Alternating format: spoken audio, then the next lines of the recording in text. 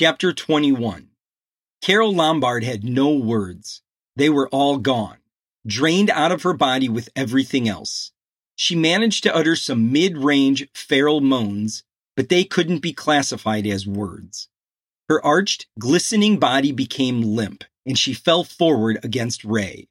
Luckily, her breasts cushioned the contact. No one was injured. She tried to say something, but her mouth was dry as hot desert air. She closed her mouth to conserve moisture and breathed heavily through her nostrils. She rested. After 5 or 6 seconds, a misguided dread of hyperventilation caused her to throw open her lips and gulp air. She finally settled into a rhythmic breathing pattern. Ray was stroking her back during the entire descent. Carole's gums dampened and she made another stab at conversation. Her tongue made clicking sounds while she performed exaggerated chewing motions to try to rid herself of the cotton that had somehow grown in her mouth. She closed up again and became quiet. At least the respiration remained normal. She tried to speak one more time and finally succeeded. That was worth waiting for. That was memorable. Carole remained on top of Ray, neither one wanting to waste additional precious energy.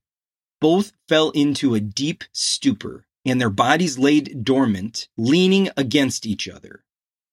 Ray awoke, eye to big round nipple. He panicked for a second, actually thought he had died and gone to heaven. After a moment, he recalled the prior night's adventure and rolled to his back. The stir roused Carole. She scooched closer to Ray and half-mounted him again, then immediately fell back into unconsciousness. Ray let her sleep for another 20 minutes, then gently shook her. "Carole, honey, I have to go to a funeral." Carole Lombard came to her senses the 4th time Ray shook her.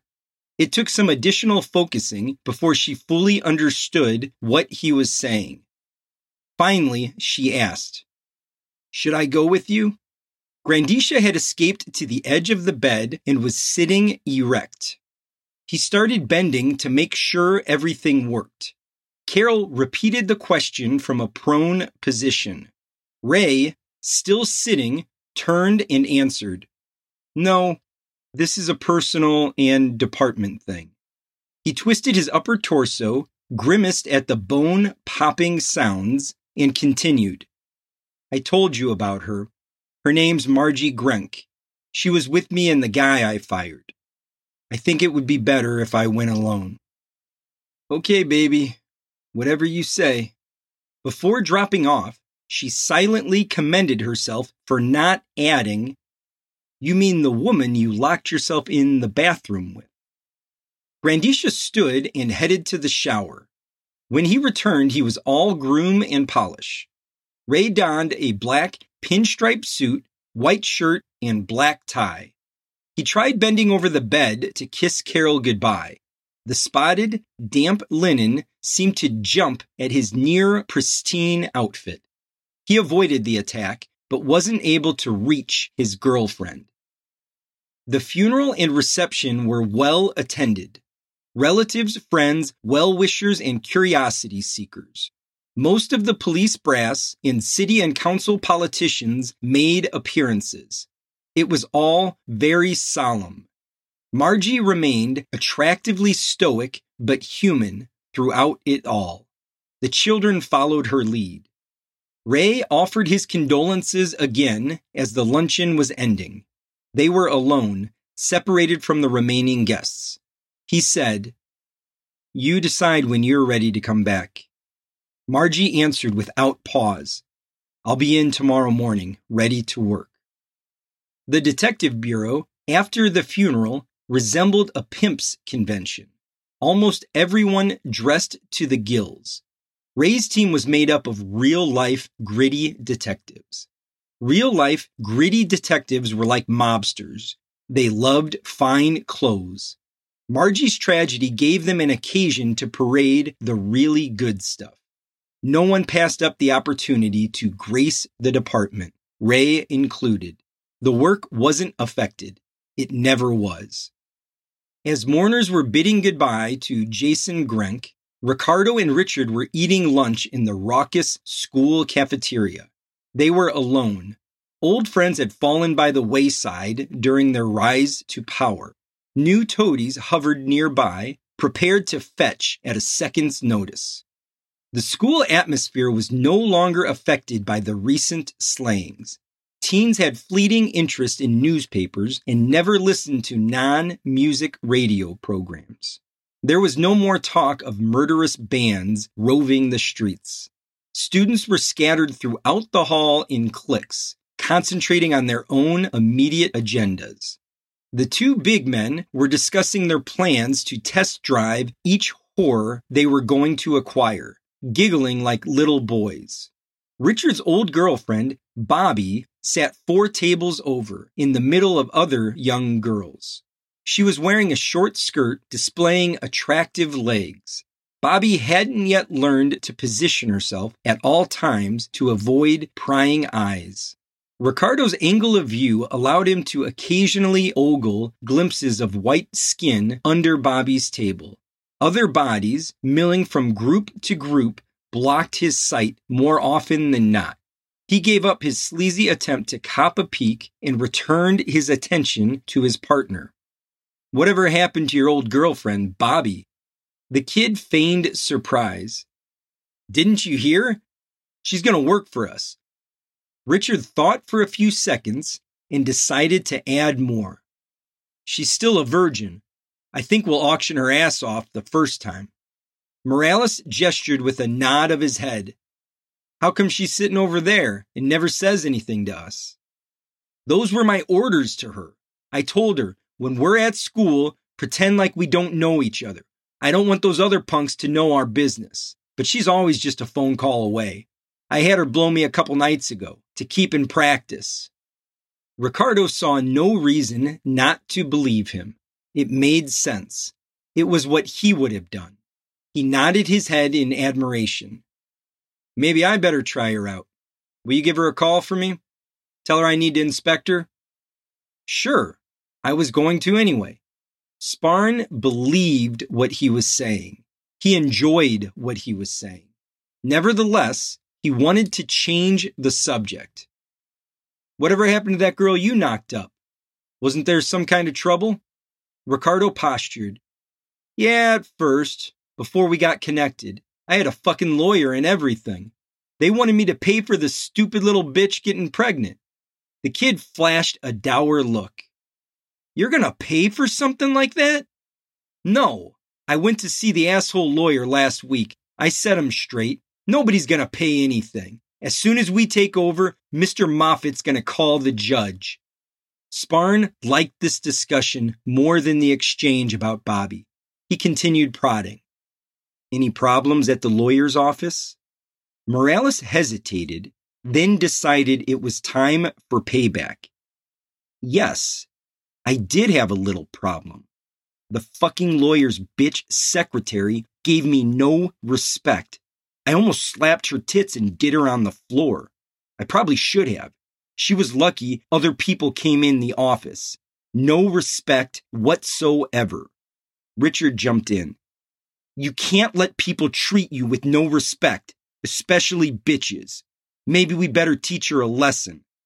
Ricardo was pumped. "I can't let this go by without doing something. She has to pay. She's a good-looking bitch, too. After we're done with her, we should put her to work." Richard agreed. "This is something that should be taken care of quickly, like within the next couple of nights. Maybe tonight." Ricardo asked, "Should we get the okay from Mr. Moffat?" "No. The last time I talked to him, he said we were so close to taking over that we should start acting on our own." "I don't know her name. How are we going to find her?" "We'll go to the office and follow her home. We'll fuck her in her own bed. If she's married, we'll make her fucking husband watch." "Should we bring anybody else?" Richard decreed, "No. This is personal, not business. You and I should do it alone. Ricardo was elated. The insult would be avenged. He forgot about inspecting Bobby for now and began concentrating on the bitch secretary. He would make her pay. The school bell rang, and out of habit, they scurried off to class. Immediately after classes ended, they intended to pay a visit to a certain lawyer's office. Kahane spent the entire day of Jason Grenk's funeral reviewing his plan, half the time rejecting it, half the time committed to it. Very few legal things were accomplished. Luckily, it was a slow day. Gina was caught up on everything and was trying to create busy work. At 3 p.m, she went into Regis's office and begged for something to do. He had hidden his concern over Ricardo Morales. She seemed to have forgotten and was back to her wonderful self. Kahane told her that she could take the rest of the day off. She appreciated the time off. Her youngest child was celebrating a birthday the following evening, and, in a fit of parental largesse, Gina had agreed to host a party of 20 of her daughter's nearest and dearest little friends. 5:30 p.m. sharp. The extra time today would just about allow her to have everything ready for tomorrow. Gina hit her front door and began a whirlwind of cleaning. Parties somehow caused the dust motes and other dirty little things to appear in mass. Kahane stayed in his office until 6. He wrote the note 14 different times before he was finally satisfied. It was very simple. Simple was always best. He practiced passing it and felt silly, but it had to be done. When he felt comfortable, he left for the fine time. As he pulled from the parking lot onto the highway, he failed to notice Sparn and Morales lurking in the shadows. Ricardo nudged Sparn. That's the lawyer. They were sitting in Sparn's father's car, waiting for the bitch to walk out. The kid looked around and said, "Where in the fuck is the secretary? Are you sure you didn't miss her?" "I'm positive. I'll never forget her dumb little face. Maybe she didn't work today." Sparn agreed. "You're probably right. Are you sure they close at 5? That's what she always said on the phone when I had to come in."